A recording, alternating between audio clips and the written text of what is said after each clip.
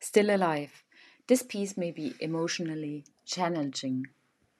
Treble flash fiction from prompts by a session of poetic edge. Flash fiction fun with Aisling Edge on Eventbrite by Cindy Sieber-Quayle. Poetic Edge. Flash fiction fun with Aisling for Edge was an enjoyable session. Aisling provided the group with words to be used in either a 100-word triple flash fiction or a 50-word triple flash fiction. I wrote 4 pieces. Still Alive is one of them. Prompt: write a 100-word triple flash fiction piece using the following words: tree, brick, cold, glue, and bark. Give it a try and share it in the comments if you like. I would love to read your piece. Here is mine. Still alive. She hid behind a tree, not ready to follow him into the cave.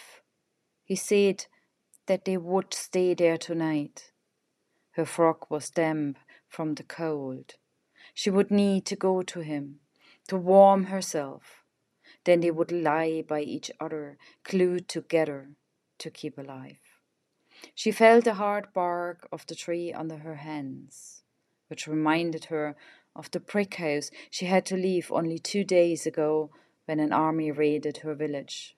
Screams, gunshots, bodies on the ground, the hand that pulled her away when she couldn't move.